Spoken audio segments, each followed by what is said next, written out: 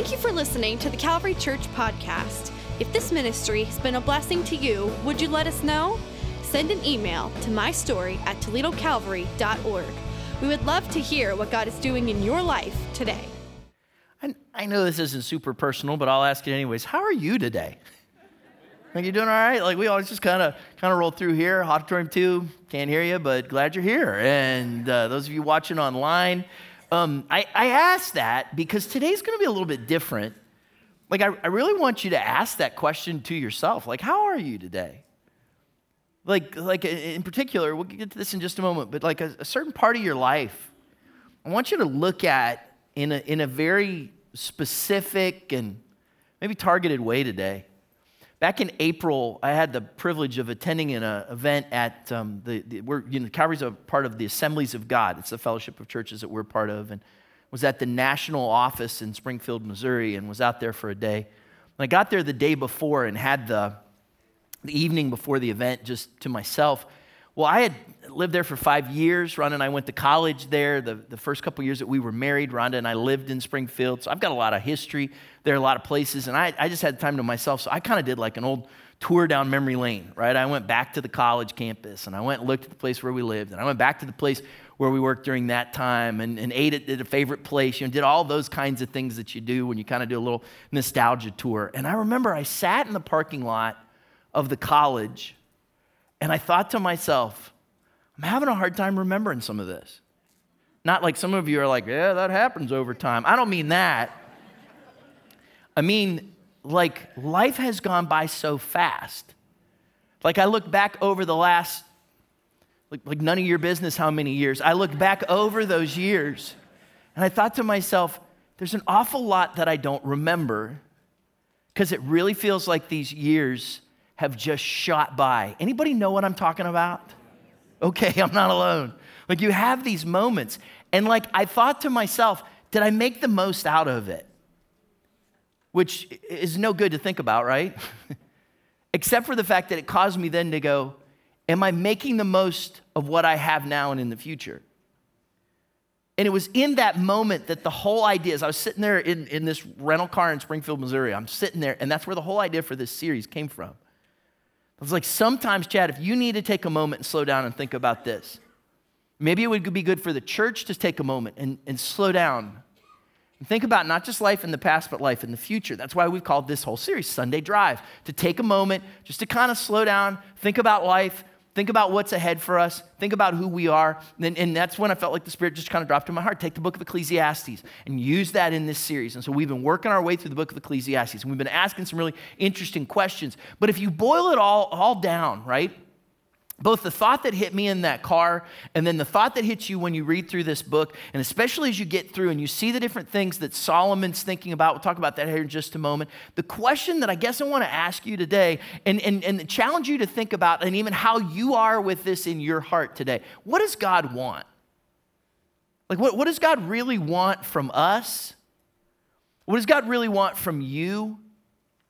Like, if you boil it all down and you really think about this fact that we have a creator, and you're here today, you're sitting in church, you've come to the house of God, or you're taking enough time to listen to this message, you're interacting with this in some way, the question that we do well to consider and kind of think about today is this: what does God really want from us? Is this all he wants? Does he just want us to go to church? Or does he just want us to, be good people? Let's just make sure we don't do bad things. Some people say what God wants is your money, or at least that's what the church says. Some people would say that God's out there because he's trying to keep us from having fun. Other people would say, look, God just wants us to be good people. He just wants us to live a certain way and help others. When Solomon writes this book, and we believe that King Solomon is the one who wrote the book of Ecclesiastes, it's interesting because he keeps referring to himself as the teacher. It's an interesting title to give, but we do know historically that Solomon seems to be the wisest person that ever lived. And so it seems like in the book of Ecclesiastes, he's an old man, and he's looking back on his life, and he's wanting to pass along wisdom to those who are behind him, and he's trying to give this to him. And one of the things that we're asking the question today is, what does God really want from us? What do we learn from this wisdom that Solomon gives to us? If you have your Bibles, turn with me to Ecclesiastes chapter 5, because we're going to be looking at the first 7 verses there today. Ecclesiastes chapter 5. And I just want to kind of give you a heads up now, because today's a little bit different from maybe some of the other messages, or at least from my perspective as I share this one. A lot of times I feel like I'm a messenger on a Sunday morning. Like I feel like I have something that God has put inside of my heart, and I'm supposed to be the messenger and then kind of share that to you. That's actually the role of preaching, or kind of biblically kind of a prophetic voice in a certain way, if you would. Today I don't feel so much like a messenger. I feel more like a facilitator. Right? I'm not asking you to just hear what I say. I'm asking you today to hear what God has to say. Like I'm more interested today in you thinking about the questions and the thoughts that we're going to ponder in the next few moments, and asking, how am I with this between me and God? What does God not just want from me theoretically, but what does God want from me specifically? Like where is my life directly with God? So today, what I hope will happen is that you won't have an opportunity to hear what I say, but that you'll actually, as we go through these scriptures, you're going to have a bit of a dialogue with God for yourself today. And be open to what God might want to say to you. Ecclesiastes chapter 5, verse 2. We're going to start here today. I want to throw some thoughts your way, and then at the end of the service, we're going to take a few moments to worship God together as we kind of bring things in for a landing. Ecclesiastes chapter 5, verse 2. Solomon writes, "Do not be quick with your mouth. Do not be hasty in your heart to utter anything before God. God is in heaven, and you are on earth, so let your words be few." That verse kind of, even before we get to our question, well, what's our question? What does God want from me? What does God want from us? Even before we get there, that verse gives us 3 great truths that are really good for us to consider. The first is this, is that there is a God. Like the first thing that he drops in front of us here that's good for us to make sure we have a good grasp on is that there is a God. He says here that God is in heaven, right? So when he says that, he's not just giving us some kind of geolocational data so that we can understand what's going on here. He's making a statement about God. He's saying God is in heaven, which talks about his greatness. It talks about his authority. It talks about who he is. It talks about his power. It also talks about this. God's in heaven. You're not, right? So it shows us that there is a difference, and you didn't create heaven, did you? So it shows us that there is a difference between us and God. None of us can understand what it means to be him.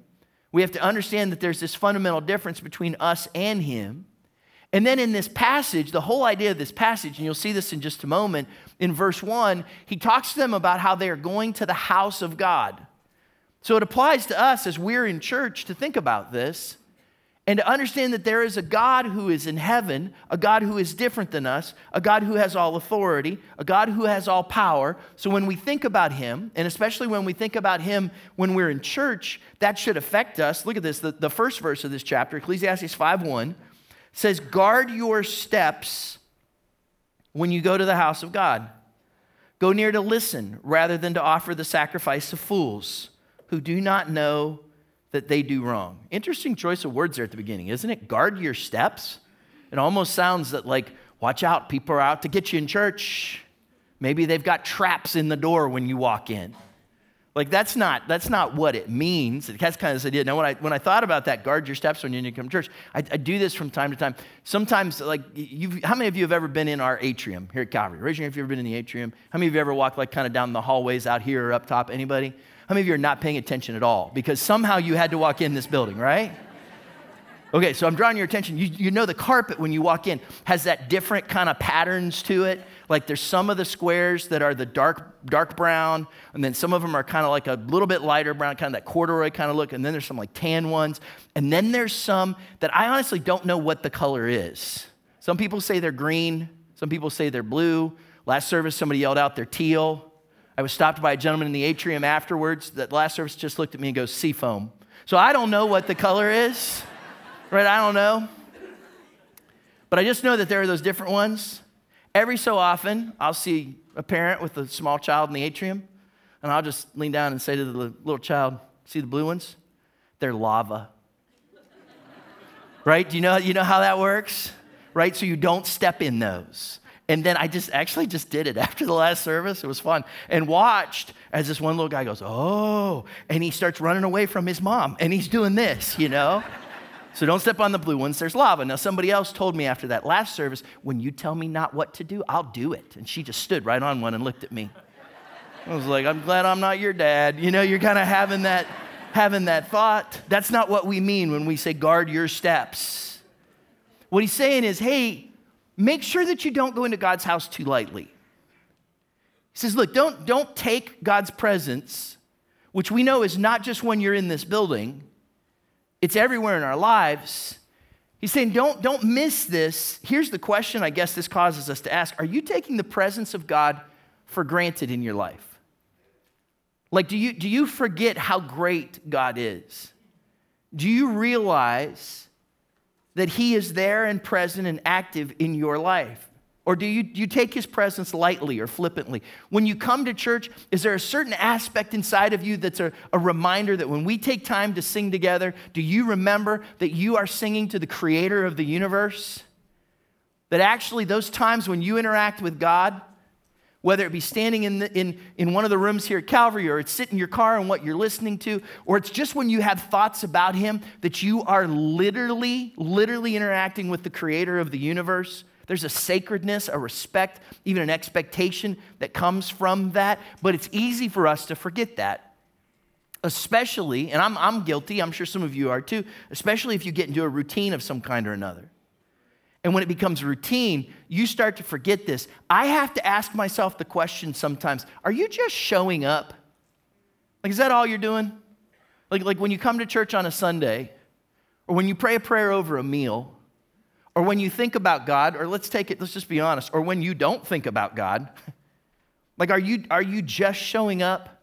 Sometimes I have to ask myself, in my religious activity, right? And this is what Solomon is talking about here. He's saying, when you go to the house of the Lord, when you interact with God, sometimes I have to ask myself the question, do I realize that I'm interacting with the very presence of God?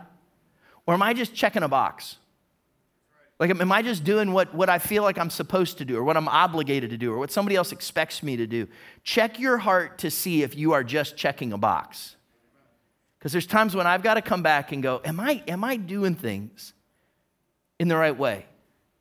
Well, how are you going to know, Chad? How are you going to know if that's where your heart is? Here's one of the things that I've found. I've found that when I let things get too routine, I've found that when I forget how great God is, and when I'm not giving him first place, but where I forget that he is the God that's in heaven, higher than me and different than me, when I start to forget that, instead of thinking about God, I start to get critical. Like, I start to be critical of situations. I start to be critical of other people. Those 5 years that I lived in Springfield, Missouri, and attended Central Bible College, the president of the college was Dr. Maurice Lednicki. We had chapel every day, was a part of what we did at CBC. And I can remember oftentimes Dr. Lednicki would say in chapel, he said, when you walk in this room, you will do one of two things. You will either worship or you will be critical of those who do. That's a good word, isn't it? Like, if you think and consider your interaction with God, here's what's going to happen at some point. You're either going to worship God or you're going to be critical of those who do. And what I found is that when I start to see criticism cropping up too much in my life, it's usually a pretty clear red flag that I have taken my focus off of God and how great he is. Which leads us back to our text, right? Go back to it. Ecclesiastes chapter 5, verse 2. It says, do not be quick with your mouth. Do not be hasty in your heart to utter anything before God. God is in heaven and you are on earth, so let your words be few.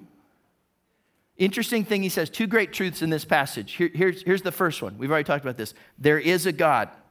Here's the second one. You are not him. Right? At some point, I've got to come to terms with that. Famous line, but so true. There is a God. You are not him. And that reality is right here. What's he say? He says, look, God's in heaven, but you're on earth. Like, you're very different from him. Solomon is drawing a very real contrast here. And then he goes into this next verse, which, to be honest, until I really took some time to kind of dig in and think about it, just kind of confused me. But he says this in Ecclesiastes 5:3. He says, very next verse, a dream comes when there are many cares, and many words mark the speech of a fool. Which when you read this whole passage, which are about 7 verses there, you start to go, that doesn't seem to fit there until you realize what he's saying. He's not just saying that you have weird dreams when you're worried about things. What he's saying here is when you're worried about things, when you have many cares, or let's take it one more step, when your cares are all focused on you, when your focus and your thought is all internal and driven by self, then you start to live life like it's a dream and not reality. You start to lose grasp on what things really look like. When your focus is all back on you, you fail to see what's ahead. Things go out of focus. Have you ever had a moment when you're driving down the road? We've talked about this before. You catch a glimpse of yourself in the rearview mirror and you think about how good you look? I've never had that happen. I'm asking. But I have looked in the rearview mirror and went, oh, that's it, huh? But if I stay focused on what I look like, I miss on what's ahead of me. The truth is, what he's saying here is, look, when you let your many cares weigh you down, fill this out a little further, when you let your many cares keep you from looking at God, then life becomes like a dream. What he means is then you lose touch with reality here. You do not see clearly when you focus on yourself. So this is all kind of groundwork. We're still going to answer that question, what does God want? But it has to start here. Grasp this. God is in heaven, you are on earth. There is a God, you're not him. Right? So when I come to terms with that, what do? It's interesting what Solomon says to us. He takes this next step. He says, verse 3, let your words be few. He says, look, if you are in this place where you recognize that there is a God and you're not him, he is great in heaven, and yet we are here on earth, what's our response? That we recognize his greatness and that we choose to let our words be few. There's an attitude that's in that. It's not that you're busy and running your mouth, but you recognize how great he is. There's times and places where you've got to go, I got nothing to say here. Like I need to see who he is and honor him. That shows up in our prayers sometimes. Jesus talks about this in Matthew 6, where he says, look, when you pray, don't just run your mouth, because God already knows what you need. So you focus on him, not just what you can say. We need to be careful about that, the words that we speak. There are times when the very best thing that we can do is just to be still. Like there are moments when the most spiritual thing that you can do is to put away the phone and put away the tablet and turn off the radio and turn off the TV and maybe just sit and be silent. Because sometimes I can't hear God because my own thoughts and the world around me are so loud. Anybody?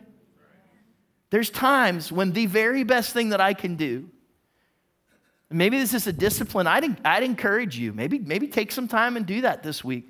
When was the last time that you really just kind of stopped for a moment and said, God, I'm right here. I'm going to let my words be few.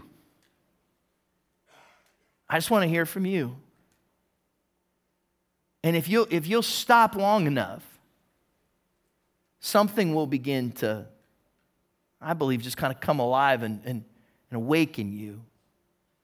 Sometimes you'll sense some conviction, and it's something that maybe God is challenging you, needs to be different in your life. Can I tell you this, though? If in that moment what you sense is either fear or condemnation, that's not from God, right? That's what the enemy puts inside of us. That's what the enemy tries to get us to do. But what God wants us to see is that even in those moments to say, God, I put my confidence in you. I put my hope in you. Sometimes he'll spring something alive in you. Sometimes he'll speak words of encouragement and life to you. There are these moments when we do well just to stop and slow down enough to recognize who he is. There is a God. You are not him. So let your words be few. So if what he wants is not for me to just run my mouth, which how much of our Christianity sometimes is just that we run our mouth? Anybody? Like sometimes if that's not what he wants, what does he really want? Like if he's basically saying here, hey, look, talk is cheap. What does God really want from us?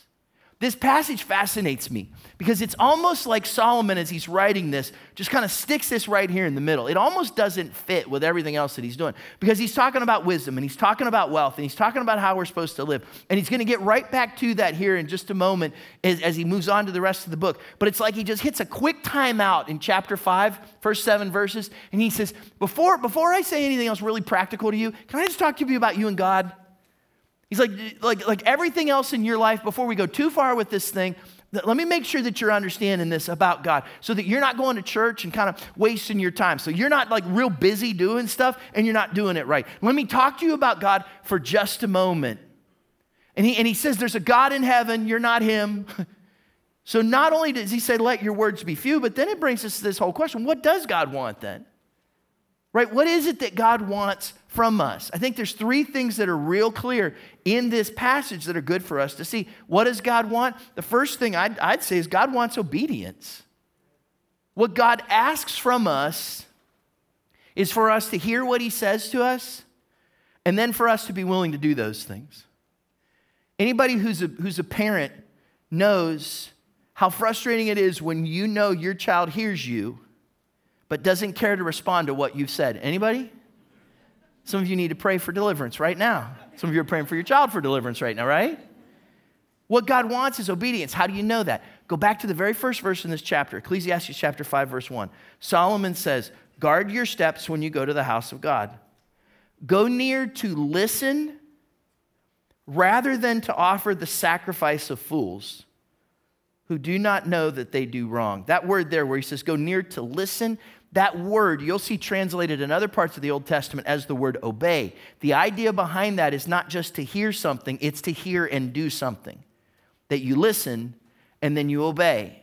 So this isn't just acknowledgement, this is action. This is doing what God would have for you to do. So God wants obedience. I think it shows up in two ways. One is this, that you do what God says. And I think we know that at some point, what God wants from us is for us to do what he says. But here's what's interesting. We get that convoluted sometimes. I'd say especially if you've come from some kind of a very, I don't know the right word, maybe religious. If you've come from some kind of a very religious background, or maybe if your perception of Jesus and God and Christianity has all come through the media, then sometimes we begin to think that our relationship with God is about what we have to do to earn that relationship. And this is something very significant that Solomon is pointing out here. Look, he says, look, God wants you to listen and obey, not just offer sacrifices. He says, because when you try to offer these big sacrifices to God, but in your heart you've not really surrendered to God, he calls that the sacrifice of fools. Isn't that interesting? Like there's nothing wrong with the things that you want to give to God, but what you give to God is not what defines your relationship with God. Look, we do not sacrifice for a relationship with God. And I'm going to use the word that Solomon uses here, right? Because he uses the word sacrifice. So when we say sacrifice in these next few moments, let's just call that everything that we do to appear to be religious, or everything that we do to try to please God, or everything that we do because we think that's the spiritual thing to do. Those sacrifices that we give, the reason that you sacrifice is not for a relationship with God, right? Because if your relationship is just based on the gifts you give, that's not much of a relationship, right? Like if you know that at Christmas and at my birthday, you're supposed to give me a gift because we're friends. That's not a bad idea, actually, is it? But let's backtrack this. Because if that's all you think it is, but then we never interact throughout the rest of the year, and even when we do, like I call or I text and you ignore, but you make sure and give me a good gift because you want to keep that relationship there. But if there's no real relationship there, how do I feel about that relationship? Right? The same's true with your spouse. If you think that just because you give a gift from time to time, that's what makes the relationship, yes, it may get you out of trouble from time to time, but that does not build the relationship. Right? Relationships come through interaction with each other, respect for one another, understanding one another. But if you think that just because you sacrifice in some way, that is what gives you, that's what makes a relationship with God, that's not true. But this is dangerous because in our spirituality, oftentimes it's easier to sacrifice. It's easier to offer your sacrifice than it is to offer yourself. Sometimes it's easier for me to just give a gift than it is for me to try to work out the relationship. Sometimes it's easier for me to just give a gift than actually nurture that interaction. Sometimes it's easier to offer your sacrifice than it is to offer yourself. And you know what God says about that? He says, if your relationship with me is just based on the spiritual things that you do, well, he uses some interesting words. Look at this. Amos chapter 5, verse 21. God says, I despise your religious festivals. Your assemblies are a stench to me.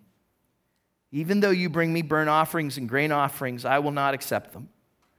Though you bring choice fellowship offerings, I'll have no regard for them. Away with the noise of your songs. I will not listen to the music of your harps.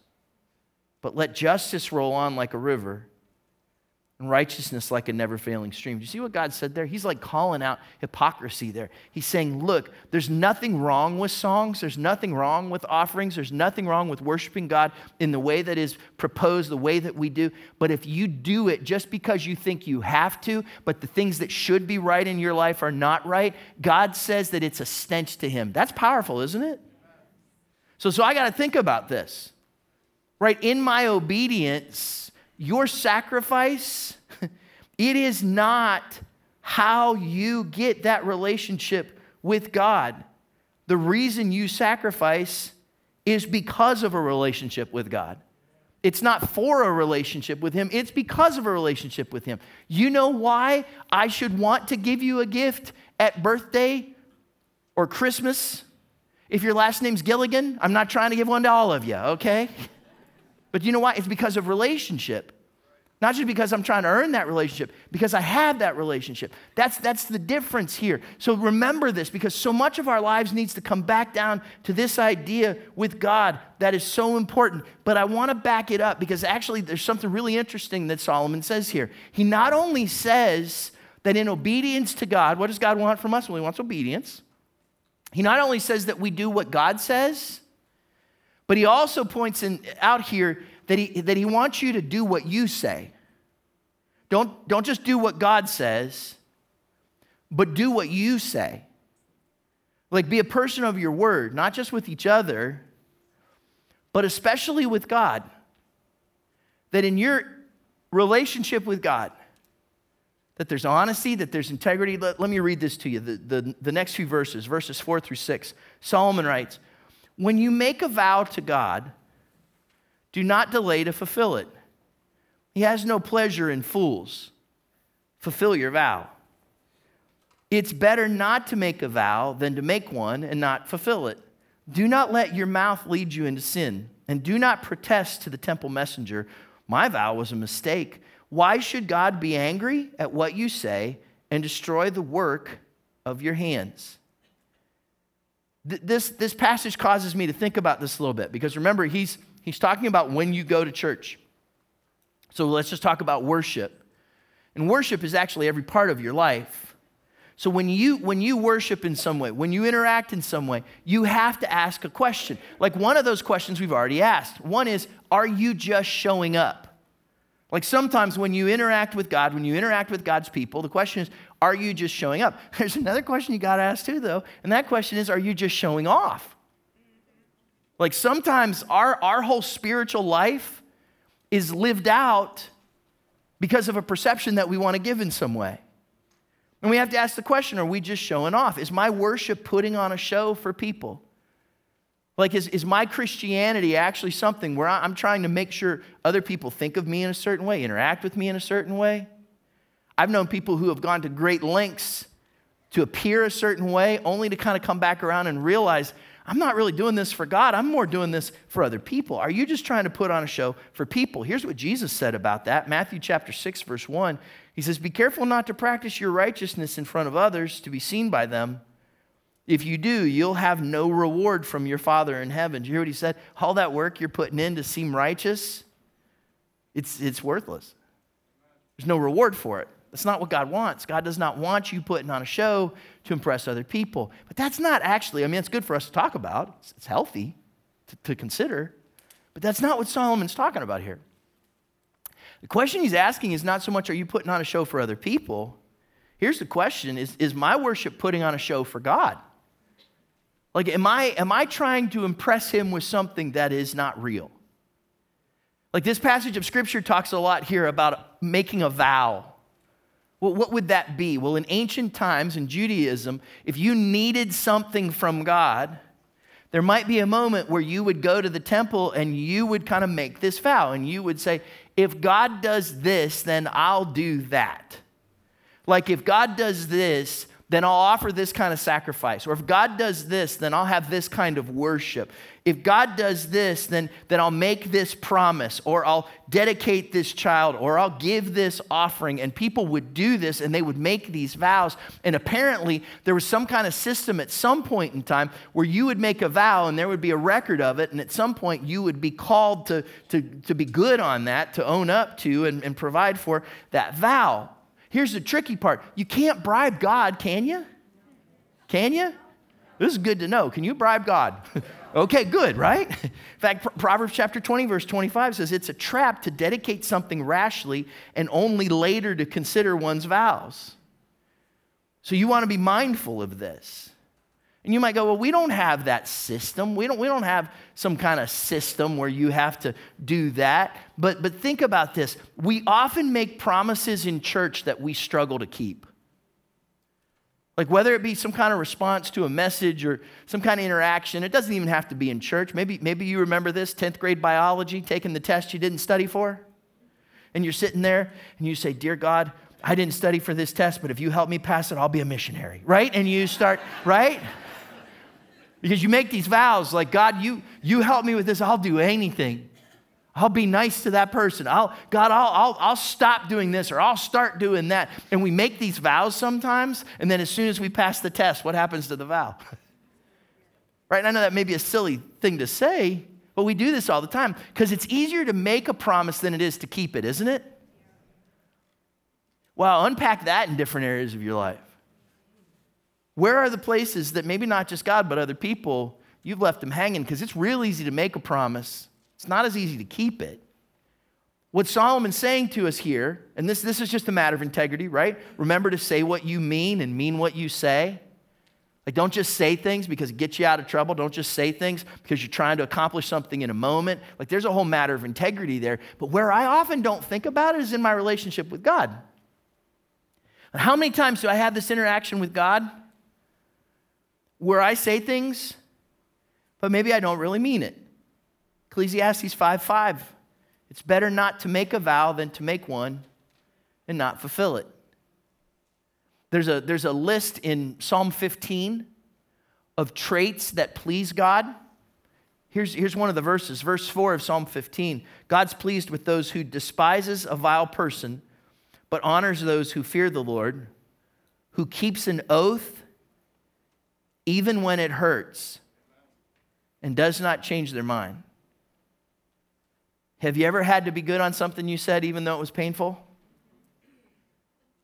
So where does that line up with God? Hey, remember, like I'm just a facilitator here today. Right? But I'm just challenging you to think about this a little bit. Your relationship with God, your interaction with him. Because it's real clear here, he's not so thrilled when we say things, but we don't follow up on them. In fact, then it gets even trickier, right? Because then you get to verse 6. Look at verse 6 here. He says, do not let your mouth lead you into sin, and do not protest to the temple messenger. My vow was a mistake. Why should God be angry at what you say and destroy the work of your hands? So apparently, there was somebody called a temple messenger, who that if you made a vow, apparently there's some record keeping, and if you made a vow and you didn't pay up on that sacrifice or whatever it was, somebody would come to you, they'd like see you at the temple, and they'd be like, hey, Chad, how you doing? Oh, I'm good. Hey, man, I saw that you said you were going to give this kind of sacrifice a while back, and there was like a due date on there, and you didn't give that sacrifice, Chad. What happened there, you know? And then Chad's like, not me, different guy named Chad. This guy Chad's like, well, that was a mistake. I didn't mean that. And he started making excuses, right? It's an interesting idea, interesting system that they would do that. We're going to start that first of the year. And just have people stop by the house. You know, we're not doing that. But you do have that relationship with God, right? And what happens is oftentimes we begin to make excuses. And according to that verse, oftentimes we make excuses with regards to our sins. We're quick to do that, right? We ask for forgiveness, but oftentimes we ask for forgiveness with an excuse attached. Not just pure repentance, but we say to other people, or we even say to God, I'm so sorry I did that, but you got to understand why. Like I was really tired, or I just needed a break. Or I responded to that person that way because they made me really, really angry. Or I didn't know how else the situation was going to work. So I just had to go to drastic measures. Like we take those excuses for sin and we kind of rest and rely on those sometimes. We look for those excuses to get us out of situations. Here's the problem with that though, and this is what this verse says to us, is that doesn't work out in the end. Right? And I know you probably don't do this, but the person sitting in the row behind you probably does, all right? That there's these times when maybe there's this area of sin in your life, but you make an excuse and you go, well, yeah, but this is why that happened. And according to that verse, the problem is that when you start making those excuses, you put yourself in a place where God can't bless you. And there's good things that could be coming into your life, but the work of your hands do not produce that because of the excuses that you're making. And then what happens is we usually get mad and we start to blame God, right? Watch the process again. It's my sin, but I make excuses for it. But because of that, I'm not open to the blessings that God would want to bring. And then I get mad at God because of the state of my heart. Does that make sense? Anybody? So like this is important for us to think about it, because then we start to blame God when things don't work out. When actually what we may need to come back and go is, God, what you really want from me is obedience. Not because you're trying to take something from me, but because you're trying to bring blessing into my life. So I need to not only be careful to do what you say, God, but then I need to be careful that I'm living my life with integrity before you, with regards to the choices I make and with regards to the things that I do. Because what happens is at some point I begin to pile up those excuses and I begin to pile up those rationales and I save them up thinking that there's something that's going to help me, and then they hurt me. I read the weirdest story this week. It was a news article that I just thought, this is super weird. There's this house in Indiana somewhere that nobody lives in. Somebody owns it. Nobody lives in it. And the house has been designed, it's like it's a home, right? For people to keep their snakes in, right? So if you want pet snakes, you keep them at the snake house. And apparently you can just stop by and visit your snakes, feed your snakes, this kind of stuff. So you don't have to have them. I don't know how it works. If you can't, if you've got a snake-free apartment, I don't know what it is, right? But there's this house. It's super weird. So that when they get to the house, there's 140 snakes in this house. Anybody want to visit? Okay? One lady that's there has 20 of them. 20 of those snakes are hers. The other day, they couldn't find her. Let me finish. So they went to the snake house looking for her. When they got there, they realized that one of her snakes is an 8-foot python. They found the snake. It was wrapped around her neck. And she was gone. No longer with us. They asked the police to comment on the situation. Here's the quote. Apparently, she's there checking on her snakes. For whatever reason, she apparently got the snake out and she was doing what people do with snakes. Well, that's clear, isn't it? I think when you read that, it's just interesting. I don't know, the whole story just kind of creeps me out, but how sometimes the very things that we collect, the very things that we hold on to, are the very things that if we're not careful are going to choke the life right out of us. And man, that's true with our sins. It's true with our excuses. At some point, the honesty to just say, God, I got to just figure out who you are. Because God, you're in heaven and I'm on earth and I'm not you. So my words aren't going to do it anymore. At some point, God, it's got to come down to my actions, that I do what you say and that I stay true and do what I say. Because one of the things that God wants is obedience. But how do I do that? Because for some of you, you're like, Chad, I've been here over and over and over and over again. I've disappointed God over and over and over and over again. And how many times could God say that I'm a hypocrite or that I'm a failure or that I'm... And so this message is not to discourage you, because one of the things that this message could be prone to do is cause you to go, well, if I can't keep a vow, why would I make it? See, where it starts is in a relationship with God, okay? So one of the things God wants is obedience, but can I tell you this? What God wants is reverence. Here's a second thing, if you're keeping track, a second thing God wants from you is reverence. He wants you to realize who he is, not because his ego needs it, but because your life needs it. Because when you understand who he is, then it frees you up to be who you are. Then you can live life as a child of God, as a son and daughter of God. Then you can live life in freedom, and you can live life in fullness, and you can live life with purpose. So it starts by you saying, God, I know who you are. Look at this, Ecclesiastes 5:7. Much dreaming and many words are meaningless. So all my striving and all my cares and all my talk is cheap. Therefore, he says, fear God. This whole book, when we get to chapter 12, will come down to those two words. What's life all about? You fear God. Not because he wants you to be afraid, but because he wants you to figure out who he is and live your life with him in mind. Because what does God want? God wants obedience. And God wants reverence. He wants you to acknowledge who he is and who you are. But the reason he wants that, and this is the third thing, and can I tell you, and especially if you don't have this, this is the ultimate purpose. What does God want? God wants relationship. And he wants relationship with you. He wants to know that things are right between you and him so that you can know his forgiveness, so that you can know his joy and his peace and his purpose. Like that's the whole point of the story, not just the book of Ecclesiastes, but when you get to the New Testament, the whole point of the story is that God sends his only son, Jesus, to die on a cross to pay the price for your sins and my sins, because it's those sins that keep us from having a relationship with God. And then Jesus lives again so we don't have to fear death, but that we can know life in him. So ultimately, this whole story, everything we've talked about today, is to facilitate one question. Do you have a relationship with God? And it's interesting that Solomon asked this question in a very spiritual sense. He asks it in a church sense when he communicates this, because so many of us miss this whole thing. Like we're looking at God and we miss the perspective of who he is. It's like we're looking at him through clawed glass. I'd never heard of that before until this week. Heard a guy talking about clawed glass, like C-L-A-U-D-E. It was named after the guy that invented it, some guy whose last name was Claude. And back in the 18th century, this was a fad, especially in England, right, where people would travel. They'd go great distances to see wonderful landscapes, mountains and oceans and rivers. In particular, they would want to go and see sunsets. What's so unique about this is that they would go and they would take this clawed glass with them. And it was like this little mirror. And the mirror had like a curved shape to it.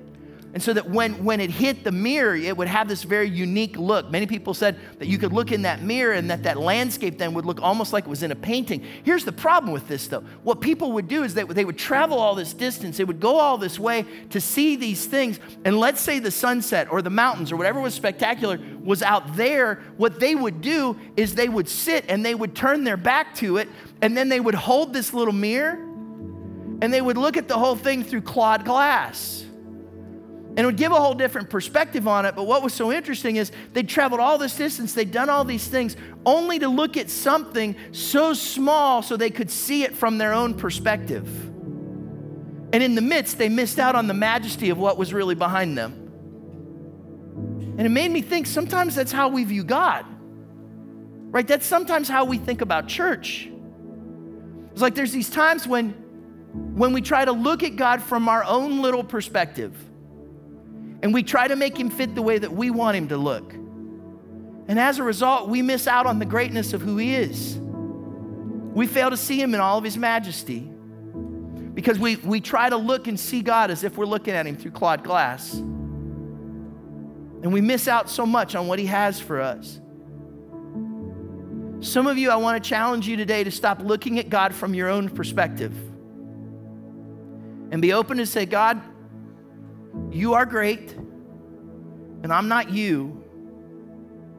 And God, I'm tired of shaping you based on my own perspective. And God, I want to worship you for who you truly are.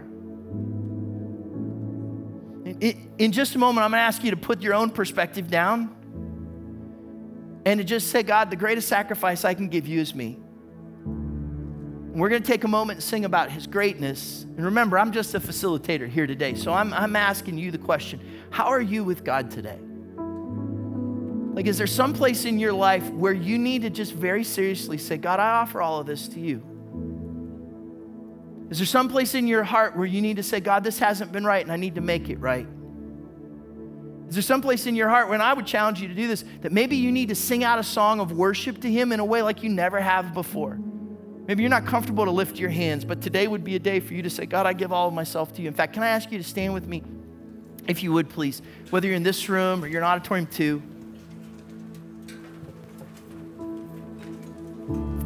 And with heads bowed and eyes closed, could you just take a moment? I'll pray here in just a moment. But would you ask this question, God, what is it that you want from me? Not with an attitude and not with an obligation, but to say, because of who you are, God, and in your greatness, in your love for me and your desire to have relationship. God, what is it that you ask of me today? Let's pray. Father, in this moment, as we worship you, as we take our attention off of ourselves and we focus on you, as we proclaim your greatness, would you speak to our hearts as we look at you today? In Jesus' name, amen.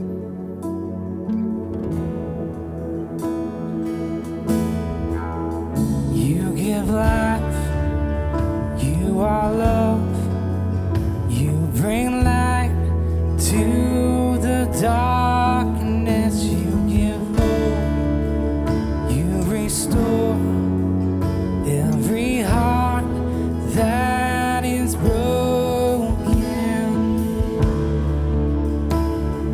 Great are you, Lord.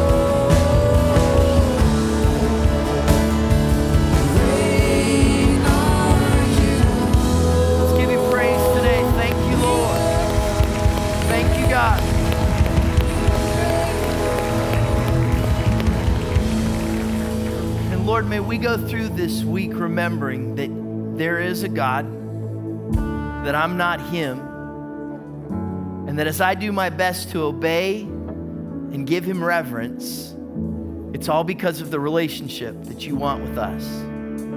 God, that we would walk through this week knowing your presence and your closeness, your joy and your fulfillment, your guidance and your strengthening in all that we do.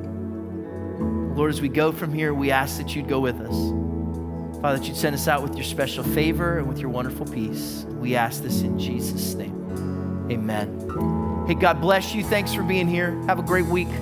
See you next Sunday.